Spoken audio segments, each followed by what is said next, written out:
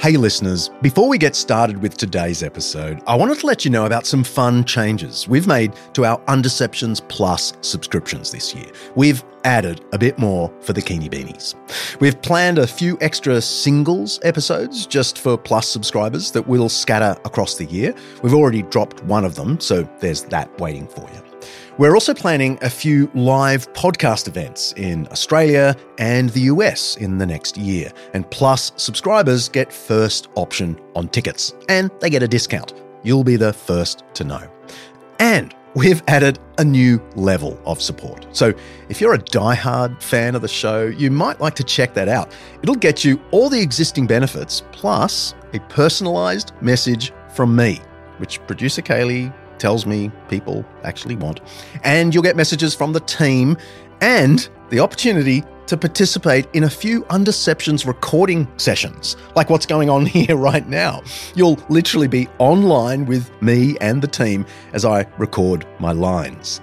It'll be embarrassing for me, but maybe some fun for the team and for you. As always, we are grateful for your support of the podcast. It's an expensive show to run, and we're always looking for ways to make it bigger and better. Your Undeceptions Plus subscription allows us to do just that. So head to undeceptions.com/plus to become a subscriber today. Okay, on with the show.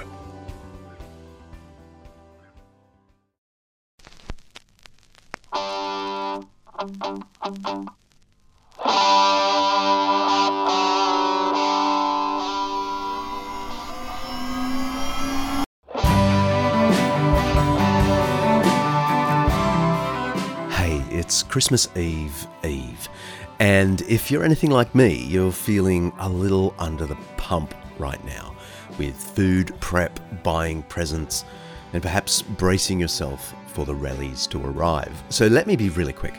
For most of us, Christmas is mainly about family and gifts and rest, and maybe even the annual pop into church for some festive spirituality. For Christians, of course, it's all of that set in a more ponderous key, remembering the extreme generosity of the Creator in entering flesh and blood history in the birth, life, teaching, death, resurrection of Jesus, and everything that flows from that. And it's this note of generosity that I want to quickly ponder with about 36 hours to go before Chrissy.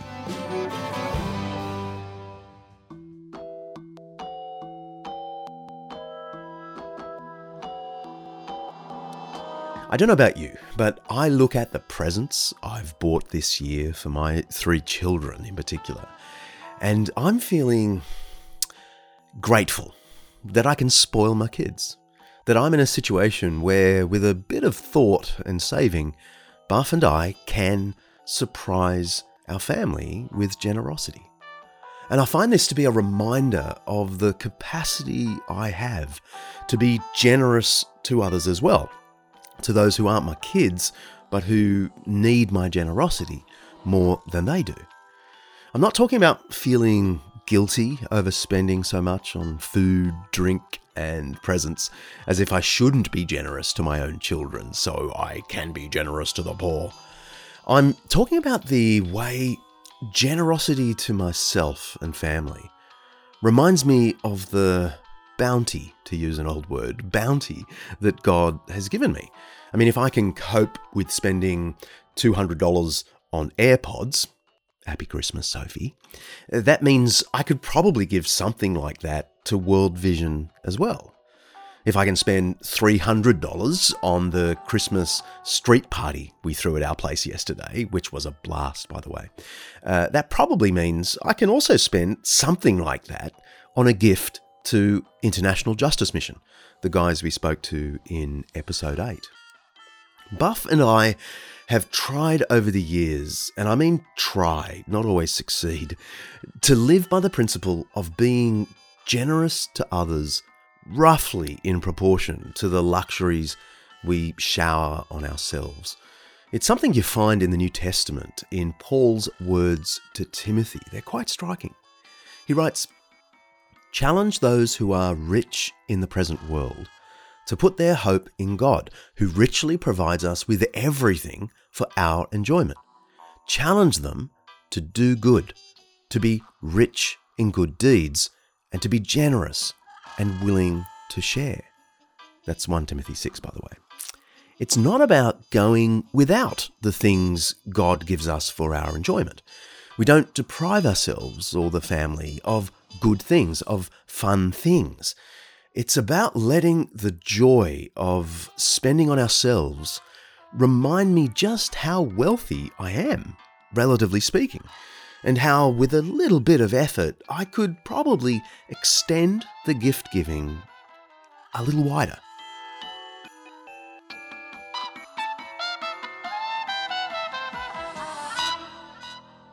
Now, if you're stuck for thinking, who might really benefit from your generosity, let me just say that Buff and I have 6 organisations that we particularly love. Don't worry, this isn't an ad. Those organisations don't even know I'm talking about them. Buff and I try to be generous to these 6 charities, and then that allows us, in good conscience, not to give to all those other random street approaches or phone calls from other charities. I've already mentioned World Vision. They're the biggest. And so they get a lot done for the poor through your dollar. Then there's International Justice Mission, of course. They're doing extraordinary work to rescue modern sex slaves and slave workers. The others we particularly love might not be everyone's cup of tea, but they include Anglican Aid, for example, which is the international aid program of Sydney Anglicans, my mob. Open Doors is also brilliant. They're focused on assisting hundreds of thousands of Christians in dire persecution around the world. And reading about Open Doors' work is always a good reminder to me to avoid using the word persecution for anything the church faces in the Western world. Tear Fund is also wonderful. They're like World Vision in their focus on the poor and vulnerable, but they're much smaller and more nimble, and a little more of your dollar goes directly to those in need. And finally, I've got to give a shout out to Save the Children. Oh my Lord. I went with these guys earlier in the year to the Syrian border in Jordan and Lebanon to see their work among refugee children. And I was blown away by the professionalism and the impact. All these organisations are easy to find online if you want to send them a quick credit card Christmas present. Anyway, I'll shut up now. Christmas is about the extreme generosity of God toward us, and that's why, historically speaking, we give gifts at this time of year. I hope you get some great gifts this year. And if you're more alone than you'd like to be this Christmas, I do hope you find connections in your local community. And don't forget, there's always church. If you haven't been for a while, give them a second look. They're usually at their best, certainly their most cheerful at this time of the year.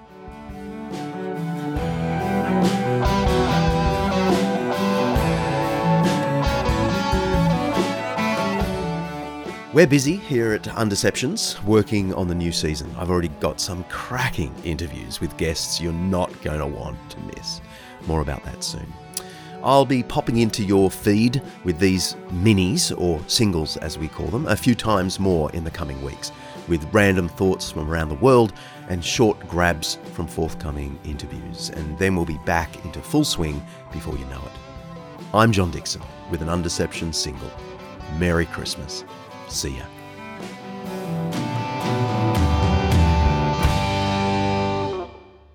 Hey, and we've got a little extra something under the Undeceptions tree. One of our listeners a couple of months ago suggested we create a ringtone out of the Undeceptions theme tune. So we did, and you can find it at undeceptions.com. Download and enjoy.